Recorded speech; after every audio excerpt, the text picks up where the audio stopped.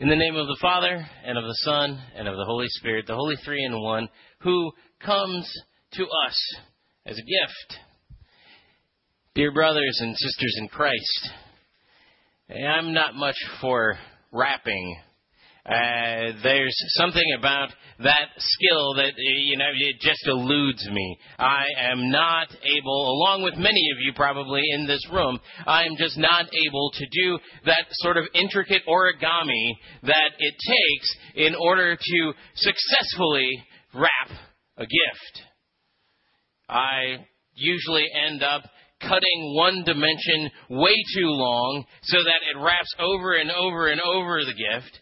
And the other dimension I end up cutting too short so that there's a bare patch that I then have to cut more paper for in order to patch it over.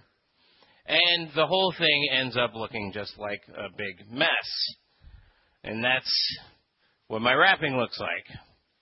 So thankfully, the nice people at Hallmark or wherever came up with something just for me. They came up with these nice bags that you can use in order to wrap presents. And I definitely appreciate that. And then I learned that you couldn't just use a bag, that you had to wrap it then in this tissue paper stuff in order to, not have people look into the bag immediately and know what it is.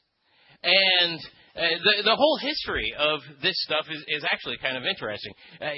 We have been wrapping gifts as human beings for a very long time. In fact, the earliest evidence that they can find of people wrapping gifts was in Korea around the time of Jesus Christ. And later on, there was the Japanese kind of sort of stolen invention from the people of Korea, and they started wrapping gifts, and they still wrap gifts using not paper, but rather cloth. And they call it furoshiki. And they ended up doing it because, there were people that were going to the baths and they needed to get undressed. And so what they did was they would take off all of their clothes, and then instead of leaving them in a pile over by the bath, what they would do is they would just wrap them up very nicely and neatly. And eventually that sort of turned into wrapping gifts. And then much later on, we had kind of the next stage of this invention where people then began to use paper, much like this tissue paper, in order to wrap their gifts. And then one day, here in the United States of America, you had some people that ran out of tissue paper at their stationery store. And so they started looking around the shop, and they started looking for something in order to sell to people that were looking to wrap their presents. And they came out with this very brightly colored French stationery. Well, that was the beginning of what we today call wrapping paper. Which begs the question, why do we care so much about wrapping presents? We have been doing it from the earliest of times. We continue to do it. There is a massive multi-million-dollar industry built around a bunch of tree pulp that between the United States and Great Britain, every year we produce enough paper waste in order to wrap around the world 9 times. Makes you feel good about opening presents tomorrow, doesn't it? But there's got to be something to this thing of wrapping presents. If we are doing it as a people throughout many different cultures, time and time again, and even until our present day. Well, I would actually say that I think a part of the reason that we love wrapped gifts so much is that we like that kind of sense of appearing. We like that sense of revelation, that there is something about something being wrapped up here and you not knowing what's inside that is subtly teasing your brains. Well, what's in there?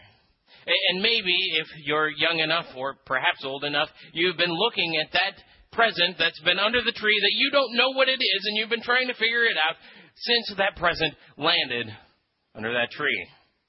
and you're trying to figure out, okay, the box is about this big, it's about that wide. What could that be? And I know that in my house you were disallowed from even touching the present until it was time to open it, because that might give away something of what is inside the package. And there's something that is sort of magical about unwrapping a present. There's something sort of magical that we appreciate about a present that's wrapped. It's so much better than just getting it. It's wrapped. And so, with your wrapped present, you then take it and you sort of subtly try to figure out, well, what's in there? And this, again, is another thing from my family when we were growing up, that we couldn't just get the present, and this drives my wife crazy, by the way. We couldn't just get the present and then rip into it.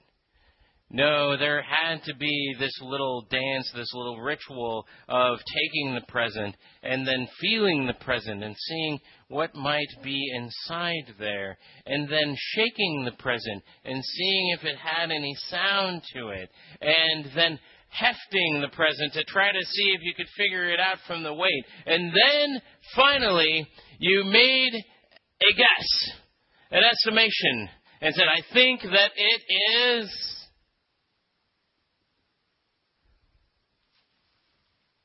And all of that, just because we love a revelation.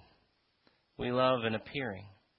And that is what all of these Scripture verses that we have just read have in common. They have in common this sense of the appearing glory of a Messiah who has come in order to save his people. It begins with Isaiah 9. Where it says that the people who are living in darkness have seen a great light, and that great light has appeared on the scene. And so something that was hidden all of a sudden has been revealed. And then we get to the psalm of coronation, the psalm that was used in order to crown a new king. This Psalm 96, where you would finally have the new king who was seated in his throne, and you knew finally that that was the guy. Because he appeared before the peoples. And then in our reading from Titus, it even begins with, now the grace of God has appeared on the scene. And then, of course, in Luke 2, we have the appearing of Jesus Christ as a baby born in the nondescript town of Bethlehem, a town that the prophet Micah foresees is always going to be kind of a small backwater. But all of them have this sense of revelation, this sense of appearing. All of them have this sense of opening up a present. And as we look at each of those readings, we begin to see a little bit of the wrapping torn away. We begin to get a little bit of a peek inside, and we begin to be able to touch and to feel what might be inside this present. What might be there?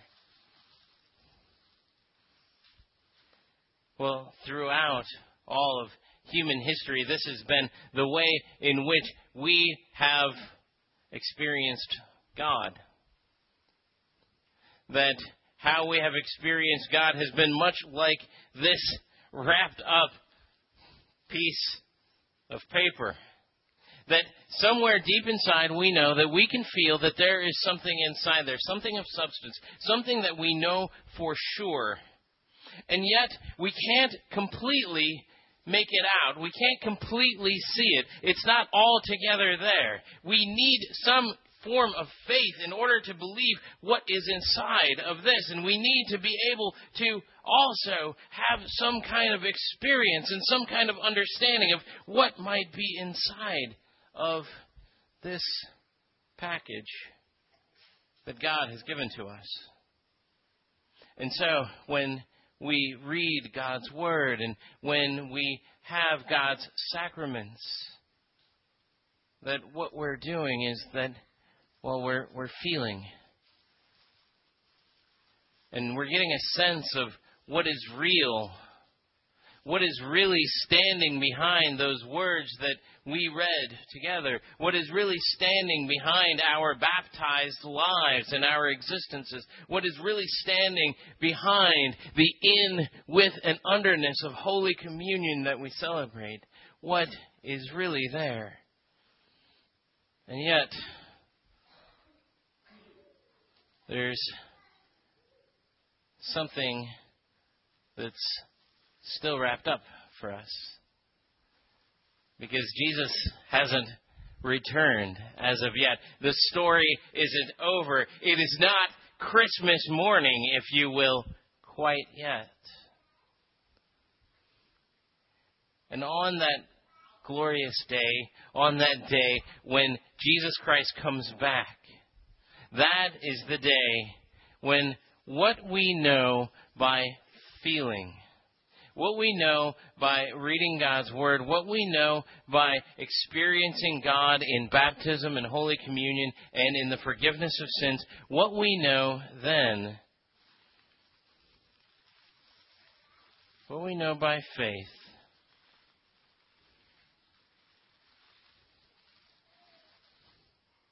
will be revealed to us in the person of Christ. You got it right. It was Jesus. And it is Jesus for us. A Jesus who this day, no matter how confusing the feelings seem like they might be for you, no matter how obtuse some of these readings might seem for you, no matter what you're going through right now, what is in the package for you is Jesus Christ and His forgiveness of all of your sins, so that you might one day rise from the tomb and be with Him with no wrapping. Amen.